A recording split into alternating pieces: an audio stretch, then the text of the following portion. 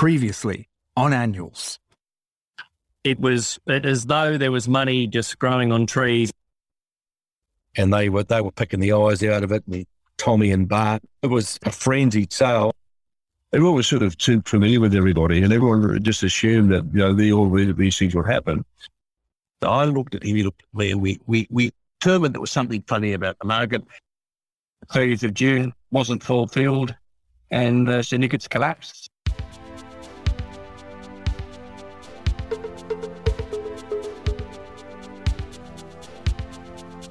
Late 1989. The decade is coming to a close. Bob Hawke, a racing fan and beer sculler extraordinaire, is Prime Minister. Home and Away has graced screens for less than 2 years. Scott and Charlene have been married for longer. Paul Hogan is 2 Crocodile Dundees down, and the country has just spent a year celebrating what we now know was a problematic bicentenary. A bloodstock boom has come and is in the process of going so quickly that many have been bowled over in the tailwind. It was an eerie time. We'd gone through a period of record sales. This is Tony Bott. Fueled by some tax-driven schemes, etc. And then these schemes didn't come to fruition, and Inglis were left with a number of unpaid for horses, and of course that resulted in this sale. So everyone was sort of very apprehensive as to what may happen. Could the market absorb these high-priced yearlings, and etc.? So we were certainly going into uncharted territory. The navigation of that territory was particularly troubling for one man, Bart Cummings. As most people would know, Gus, the Inglis's and the other sales companies, we pay out on 42 days. So, no matter if we're paid or not, we had to find the money to pay the vendors. This is Jonathan Darcy of Inglis. Which we did. We went to our banks and we paid all the vendors. But that left us, owing a lot of money to the bank, and the bank looking on saying, well, you've got all these yearlings, what are you going to do with them? So the Night of the Stars concept was launched, and Wrights and Bloodstock and Inglis combined, we were owed a lot of money, the two companies, and so we took the horses back from Bart, had them prepared for the sale, and the sale was held, as you say, in September. And look, Bart knew that this had to happen. While he wasn't happy about it, he knew that the writing was on the wall. There's no way in the world he could have found $20 million to pay the two sales companies, and so that's how it played out. From the TDN Australia and New Zealand, this is Annuals. Season 1989-90, The Night of the Stars.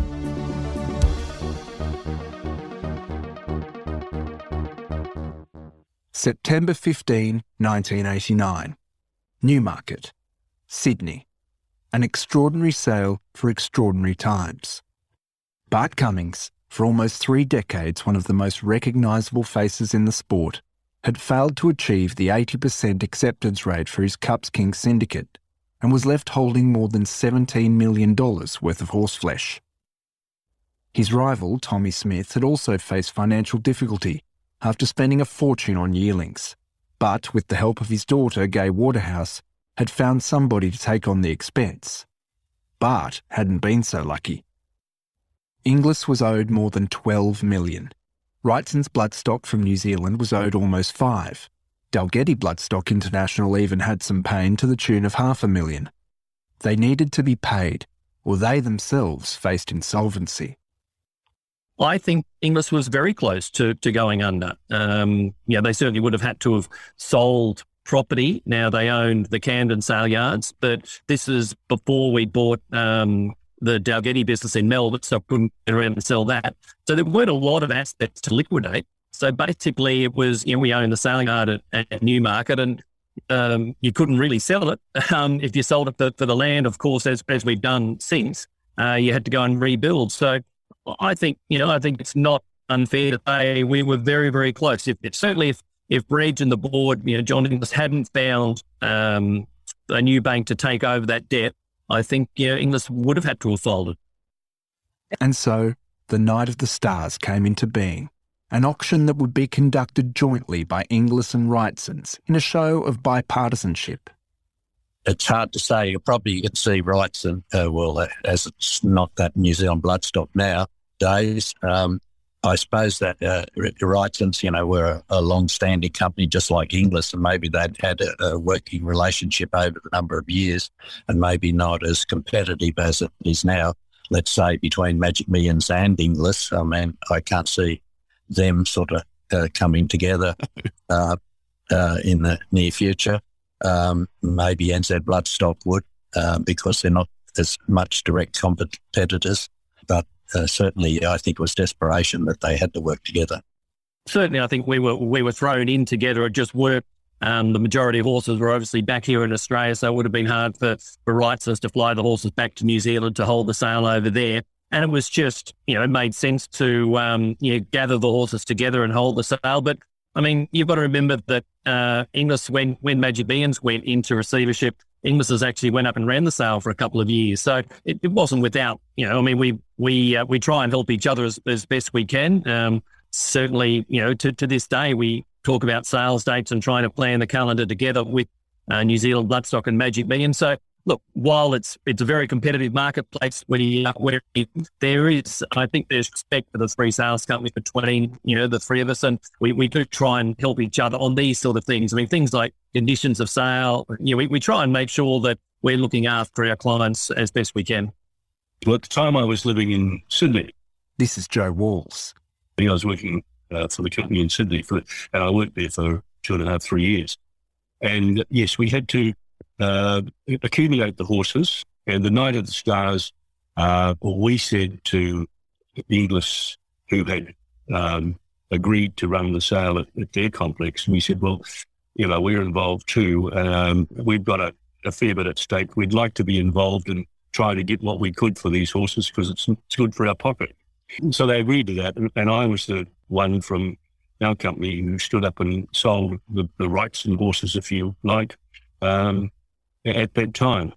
Do you remember the night, Gus, that I remember sort of the two lead-in days, a lot of people who had come out from the city, a lot of people dressed in suits, thinking, there was blood in the water, that, these horses were going to make a lot less than what Bart had originally paid for them. Circumstances had changed a lot. The economy was in a steep decline.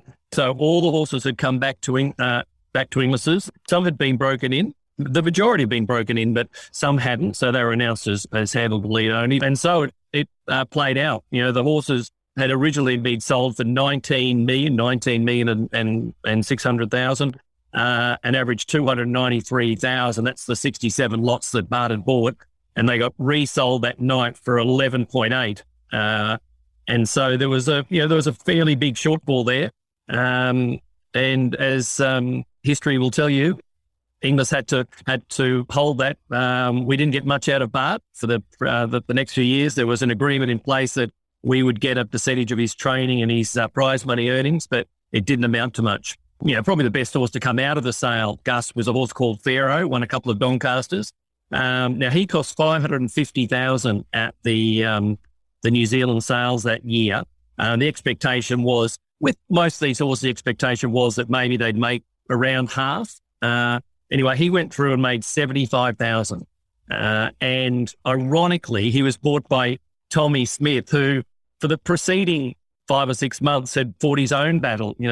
Tommy had a very similar debt to the sales companies, and it was his daughter Gay who went over to America and found an American millionaire called John Kluge, who and she convinced to invest in Australian Bloodstock, invest in the stable. And for more on Tulloch Lodge and Kluge, check out our previous episode. Tommy was able to pay the sales companies. He didn't have his horses taken off him, so he turned up full of TJ Smith bravado, and he bought a couple of horses that night, and Pharaoh being the best of them.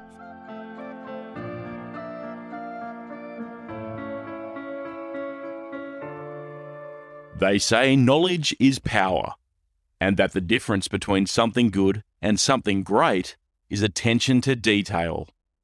Plus Vital provides state-of-the-art genetic testing for the thoroughbred industry, used around the world to help make better-informed racing and breeding decisions.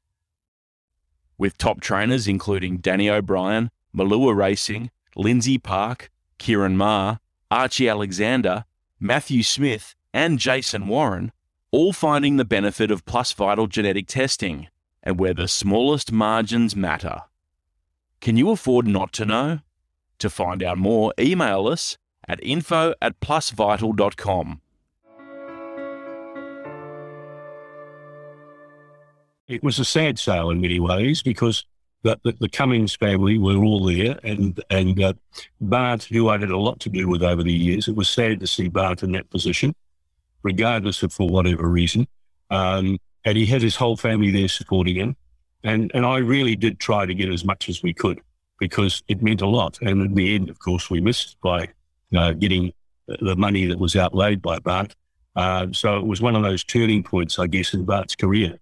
And it was quite a traumatic night. Bart was there. I don't understand how he kept his composure, but he did. Duncan Ramage.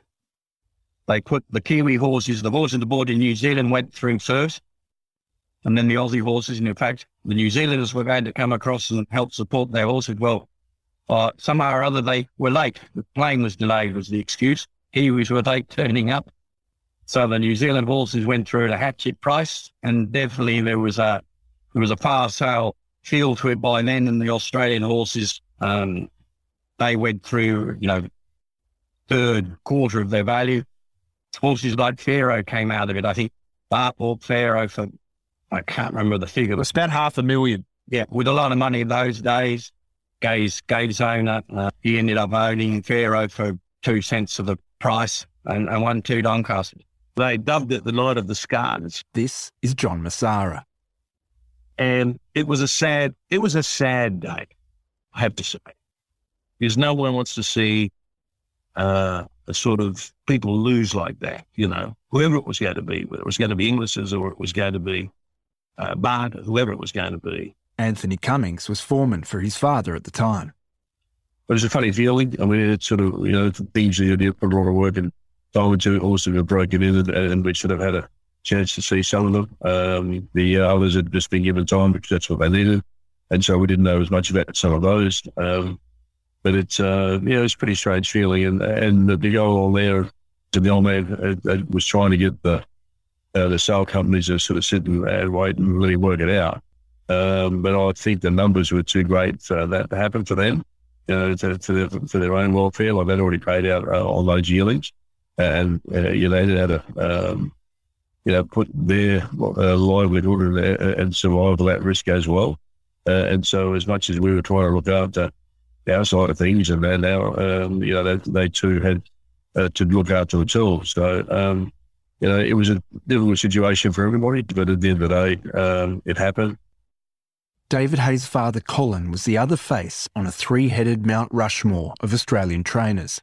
But unlike Tommy and Bart, he hadn't been caught up in the public company and partnership issues that they had.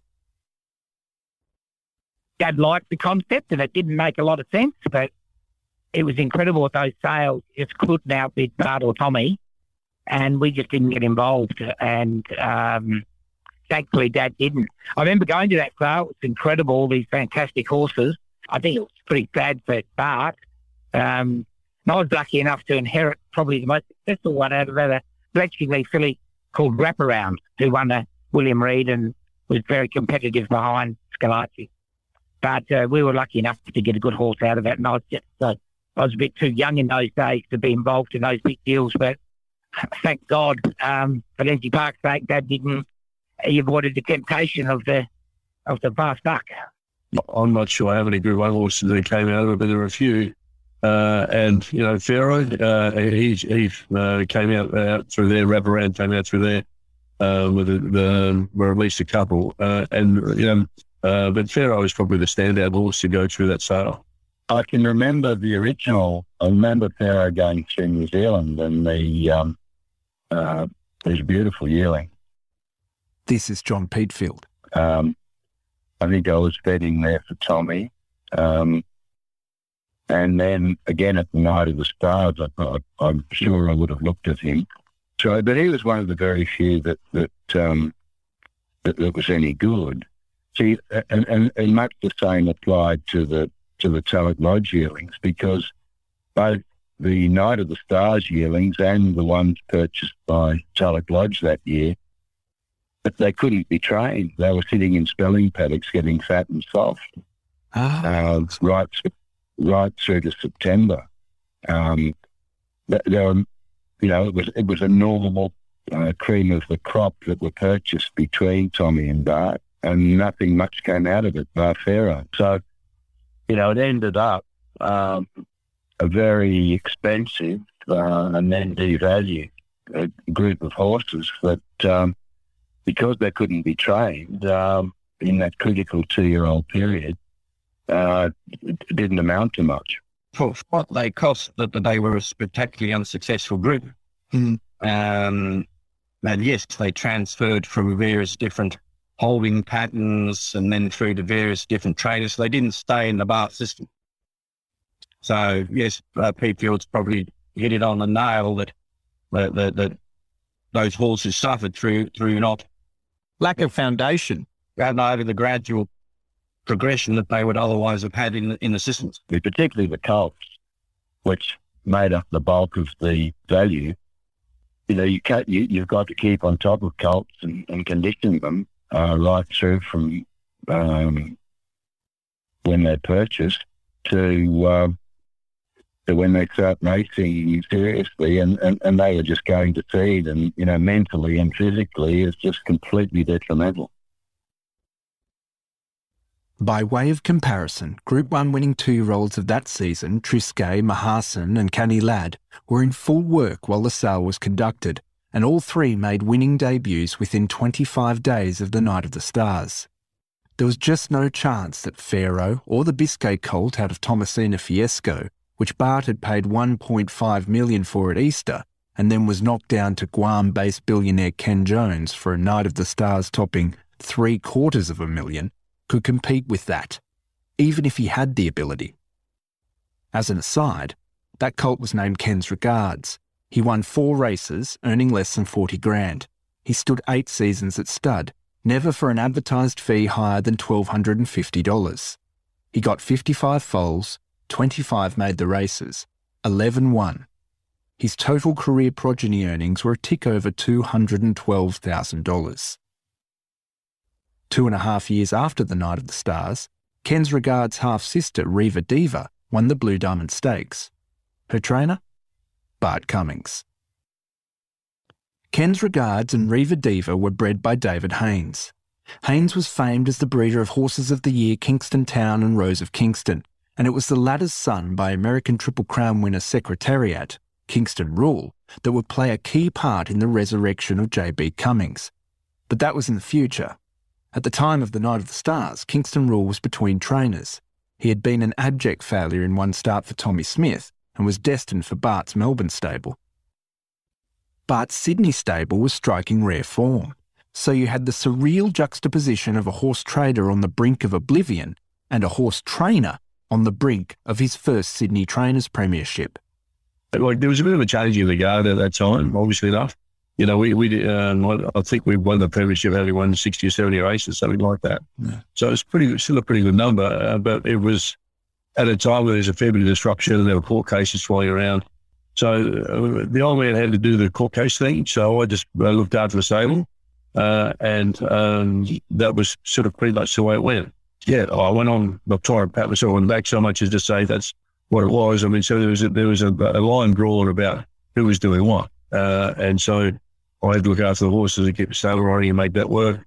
He had these obligations in terms of turning up in court and dealing with all those things, the people and whatever.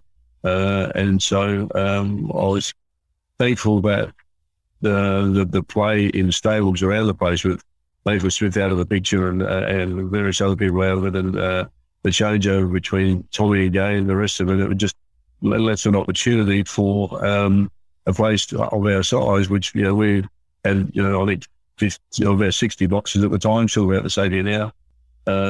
So in terms of numbers of horses in work, we probably have the smallest team of any trainer in Sydney or the majors in Sydney anyway, and still managed to get over the line.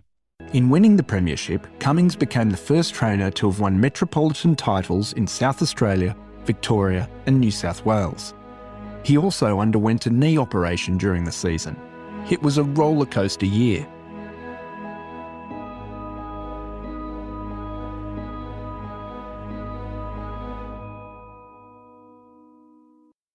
One of the stars of season 89-90 for Leilani Lodge was a beautiful grey filly, Tristan. Yeah, Tristan, she was fantastic. Well, she was in the syndicate from the year before.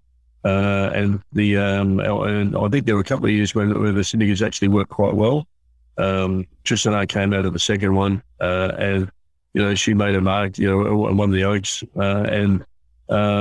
there was some depth to the place at that time. Gold Trump was a thing that a horse that I raced, or my wife raced with a few mates, and he won the Newmarket as well in that time. So it was.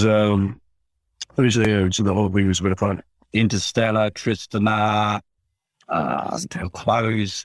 was a private sale, but there was a forerunner syndicate from which the syndicate that collapsed was based upon.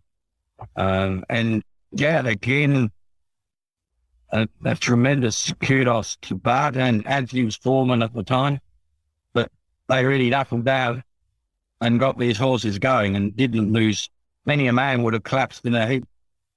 Bart saw this as a driver to keep going.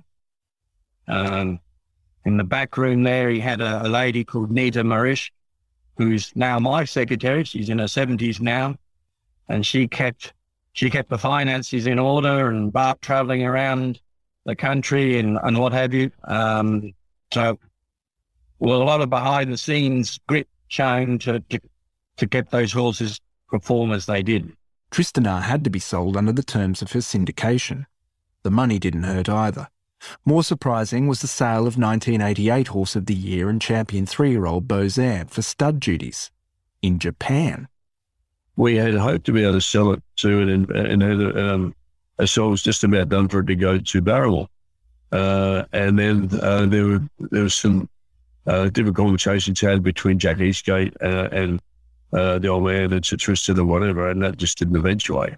And eventually the deal was done with the guys in Japan, but it was unfortunate, I suppose, that he didn't come here, but never stand here. But I suppose as it turned out, for whatever reason, he didn't make it as a stallion, despite the performances, despite the depth of pedigree. Whether Bozam could have been a success had he been supported down under is up for debate. The fact that a black son of Halo named Sunday Silence arrived in the land of the rising sun at around the same time can't have helped matters. Bozam's own sire was the regally bred Zamazan. The chestnut son of Exbury had been one of the best sires in Australasia for many years, and since his retirement to stud at Carlisle Stud in New Zealand in 1970, had produced not only Bozam, but Veloso, Lord Reims, Fizam, and many others. He was the champion sire on both sides of the Tasman, and would go on to be the broodmare sire of Doremus and Circles of Gold, probably the best conduit of his blood to the world. In April 1990, at 25, Zamazan died. Yeah, whenever we've lost horses, and I suppose there are exceptions in the case of Zabeel and Sir Tristram, they reached a fairly good old age, but we've lost a lot of stallions over the years that have been in the prime of their lives. As you say, Zamazan was a little bit old for that. And of course, that really brings you to your knees, because those horses, you only get one of those horses every 20 or 30 years. And when you lose something like that, for a stunt to lose that, you probably never really recover. The season before, the New Zealand industry had lost another great, far younger, 3 Legs. The loss was felt more keenly in season 89-90, as his daughter authored a season unlike any other before or since. She was a pretty well-bred mare for Horlicks, and she was, of course, bred by the great Lowry family from Hawke's Bay. But she was in the hands of one of the best trainers we've seen in New Zealand, of DJ, and assisted by his son Paul, and ridden by his son Lance. So it was a good combination. If anyone could ever get a horse right to do something on the day, it was that outfit. So it was a funny thing, because El Wabi Star went up there and he won the lead up to the Japan Cup, the Fuji Stakes. This is Lance O'Sullivan, who rode Horlicks in Japan and had previously travelled to the country with the outstanding Waverley Star. He ran in the Japan Cup. He ran fifth. It was after, and that must have been after his battle with Bone Crusher. So he went up, he won the Fuji Stakes, and he ran fifth in the Japan Cup. And Bone Crusher became unwell, and he couldn't compete up there. The one thing about our Waverley Star, I know he finished second in a BMW, but he was probably best at 2,000 metres, was probably his ultimate distance. So when we went up there with Horlicks, I think it was the first year that New Zealand didn't have the big entourage go up there, because it had proved to be, we'd had a few horses go up in the past, and it looked like the New Zealanders and the Australians were never going to win the race, although they ended up winning it 2 years in a row with Better Loosen Up following Horlicks. Yeah. And so I know when we went to go up there were a lot of problems with actually getting the papers all together. And it was only through my mother's, she persistence, I guess, in fact, we got advised, look, this is really in the too hard basket. Let's just leave it. And she actually insisted, and it was only a lot of her doing. And I know the guy in New Zealand who was in charge of it at the time, it became too difficult for him. So she actually took over. And so with all the necessary paperwork, she got the horse where she could actually get there to compete in the race. So she went over to Melbourne. She was favourite for the Cox Plate. She was scratched on the morning of through an elevated temperature. Then she raced in the McKinnon. Yep. Where she broke the track record at Flemington. I think Vo Rogue ran second. We know he was a pretty handy type. And then she travelled on from there on to Tokyo, where she broke the world record at a following start in the Japan Cup. And I wouldn't say she blitzed them, but it was a tough performance. She was in front a long way out and fought on resolutely. So it was a great day for New Zealand when that happened. We've had a few that have filled minus places in the Cup, but it takes a good horse to win a Japan Cup, and she certainly was. Look, the track is very, very firm there. And look, I think she drew a low. I think she drew barrier 2, and she jumped well. And and back in those days, there's the winner of the Arc de Triomphe Breeders' Cup. They were all there because it was an invite and it was such a big thing at the time. It was the richest race in the world. And look, the pace was hectic. And I thought, after we'd gone probably about 500 metres, I actually thought, to be honest, that I was too handy with the sectionals that they were running. In fact, if you get the sectionals up and have a look at them, I think as they were going, they were breaking track records on the way round. It was just incredible. And the slowest part of the race was the last 400 was certainly the slowest. They got very, very tired. But look, she was just one of those mares that, she turned for home, and there was a big, she got a big split in the straight, and they spread out across the track like they do there. And, she was out on her feet, but she just never stopped. She was one of those mares. She just never, ever laid down. In fact, I cannot recall ever a race where she was passed in the straight. Once she just made ground or held a position. She was extremely tough in a finish. But I think they ran their last 200 metres in 14 point something. Yeah, wow. So they were cool. They were absolutely out of it. We certainly didn't need to be going another 50 metres after the winning post. I think what got me about that race, and I've never actually experienced it before or after, was the crowd. There was 148,000 people went through the turnstiles for that race, and it's like if you stand in front of a speaker and and the bass of a speaker is going, you could actually feel that on your body. And I've never had it before, and I don't even know if it's possible or whether I imagined it. But, I certainly tell the story that you could feel the vibrations from the people's voices, because they're certainly very vocal, and they were cheering for their local hero who won the Derby, who was the second horse. Yes. And, I don't even know if that's possible, Angus, but I certainly was feeling something that particular day. That's extraordinary. And once again, speaks to her constitution. I mean, what must that feel like for the horse? It was so much more sensitive than a human to that kind of stuff. I mean, she just must have been bomb-proof. I think, you look at her walking around the parade on that day in Tokyo, and she used to dance and get up on her toes, but she always performed in front of a big crowd. That was her. If you went to a lowly rated meet, she'd often win, but she's certainly, the bigger the crowd, the better the bigger performance she'd put up. And the love of a big crowd must have been genetic, because a bit over a decade later, Horlicks's son by Sir Tristram, Brew, won the main race at Australia's most well-attended race meeting, Melbourne Cup Day.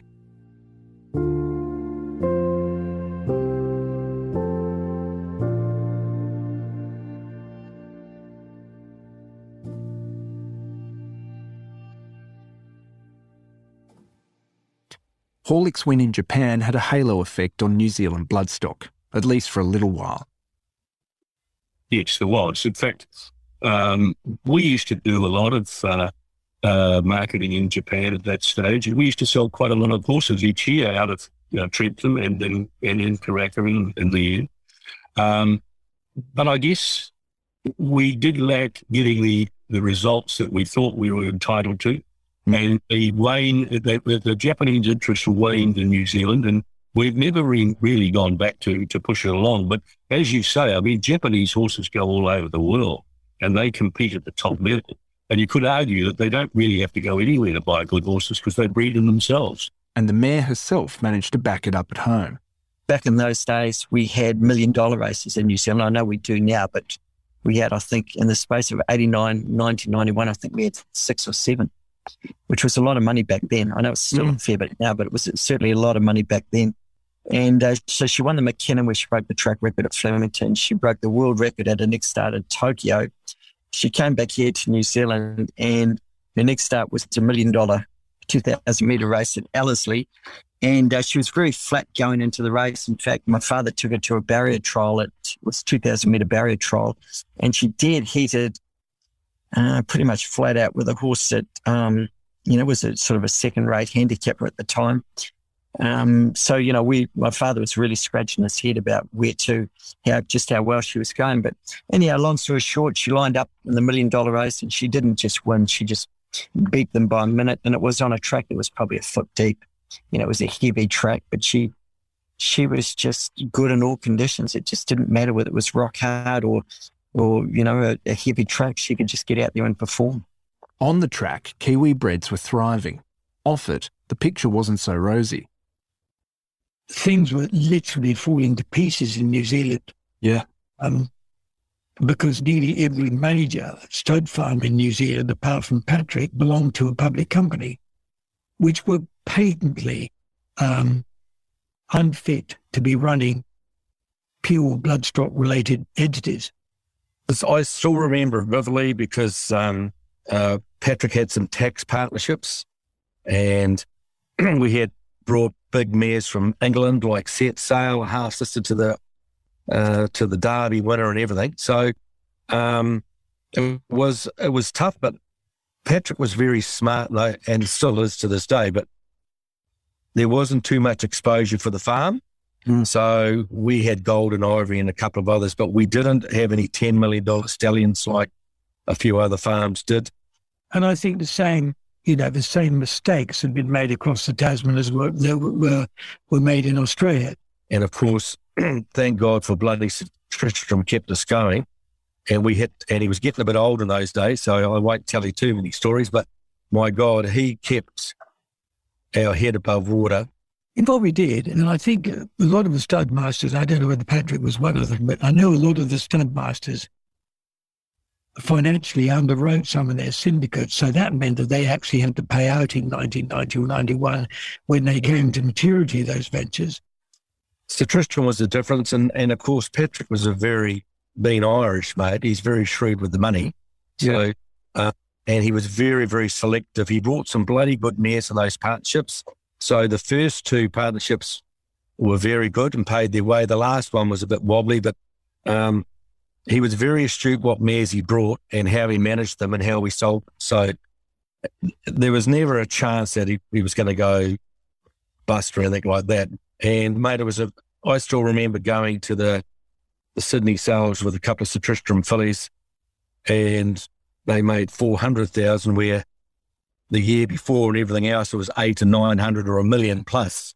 So we took horses we even took horses to the Melbourne sale to get some cash flow as well. Still remember it. It was tough, but we got through it. But Sir Tristram held the fort, mate, I'm telling you, big time. And when I think we cut a service fee back to might have been 70,000 or something for that year, and Patrick gave a few Aussies that had mares there help out with GST and other bits and pieces or things, but Sir Tristram kept us going. Sir Tristram would finish the season as champion sire. Tristan R and Dr. Grace both won classics, and a handsome son of Nureyev mare Lady Giselle claimed an Australian Guineas. He was trained by Colin Hayes and took his place in the Cox Plate field of 1989 as a spring 3-year-old, a race won by his stablemate Almirad, a horse that had been on a journey of his own. Almirad was he was a good stayer here, but he couldn't go left-handed, weirdly. This is Angus Gold, racing manager for Shadwell, the owners of Almirad. As a 3-year-old, a man called Brian Rouse rode in at Newbury one day in Milan, 3 Furlong Maiden or something, and he said he had both hands on the left rein, trying to get him round the bed. He was hanging so badly right. When the Tankard was an international race, it was brought out by Sheikh Hamdan.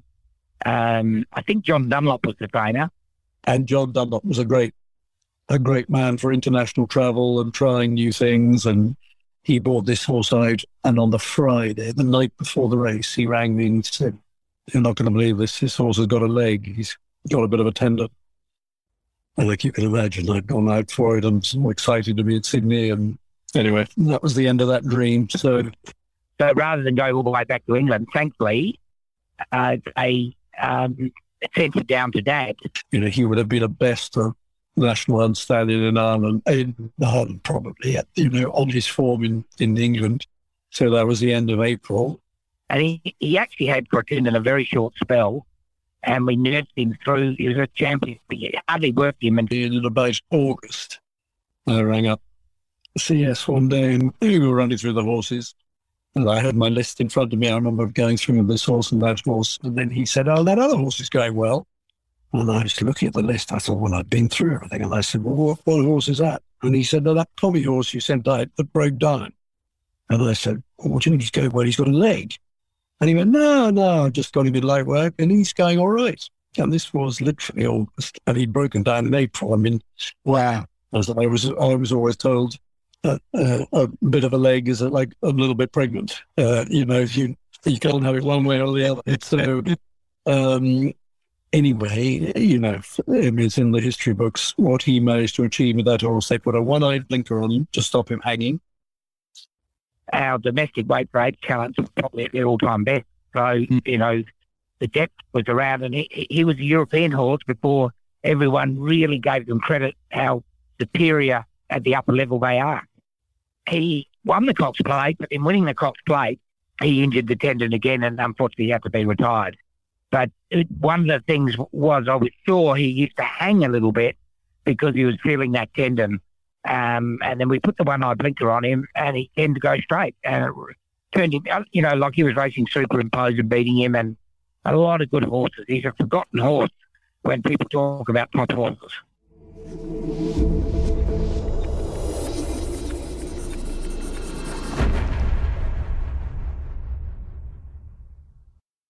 But C.S. Hayes had shocked the racing world the night before Almirad's Cox Plate triumph, announcing he would be leaving the training ranks at the end of the season and handing over to his son David. Look, Dad put a lot of thought into it, but I was his probably training partner before it was official, but he's AT, I suppose, you describe it. And Dad was unfortunately unwell, otherwise he would have kept training for years and years. But he just was finding it too hard with his heart condition. So he decided to go out in style and put a bit of thought into it, and he announced his retirement on the eve of the Cox Plate, which he thought he could win, and he did, which was a huge thrill. And then I stepped in the season after. And my first Group 1 winner was the Cox Plate. So, but he handed me this wonderful team of horses, a Better Loosen Up and Zabeel and Planet Ruler. And, they were the superstars everywhere. Almirad may not have been the most commercial of options, but it was hoped that at least Zabeel could be. After all, he was gorgeous. He was a fail topper, for sure, and an outstanding individual. The opposite to Better Loosen Up, you take the best looking horse in Australia to the race 1 week and the plainest the next, but they still both won. They did it in different ways. But he hated wet tracks, and it's still the same in Sydney. He blotted his copybook in Sydney he won the Australian Guineas like a champion, and he went to Sydney for the 3-year-old series, and we just kept getting wet track after wet track like they're getting this year, and he didn't like it. And then when he came back with me, it was I'd run Better Loosen Up 1 week, and I would run the Bill the next week, and they were winning the McKinnon and the Memsey and all the lead-up races to the Cox Plate. And he, unfortunately, he did a suspension so badly he had to retire, I think, after the Underwood. Surprisingly, Studmasters weren't bowling Shadwell over with requests. There was really only 2 suitors, and one was his trainer. He was actually on the market for quite a long time, Zabeel. I think probably the fact that he'd won an Australian Guineas, but he hadn't flattered he was a good racehorse, but he wasn't a champion. Do you know what I mean? Yeah. I think where Zabeel had it over everything of that era, he had such a good pedigree. We sold him as a yearly when I was working for John Massara. We owned Rahora. We sold Zabeel as a yearly. At the first Karaka sales was when Karaka opened. And I remember him as a yearling. He was a gorgeous looking horse, 650,000 he made. Every time he came out of the box, he behaved like a bad boy. He had his old fellow out. He was roaring and screaming. And Peter Keating was our stud manager in Rahora at the time. He said, "Put that bloody colt back in the box." It was the funniest thing. But, I mean, a good judge bought him. A very good trainer trained him in Colin Hayes. And, Patrick, in that uncanny way that he had of picking stallions, brought him back. Look, he had the credentials to be a good side, but who could have predicted how good he turned out? Like, he's one of the best of a generation, along with Danehill, probably, that I've seen. On the next Annuals. I was on a mission to internationalise Australian bloodstock, particularly Arrowfield's bloodstock. I don't say we're to blame, but you sell at the sound of music and you buy at the sound of cannons. He was a keen chess player. They didn't play on a chessboard so much, but in life,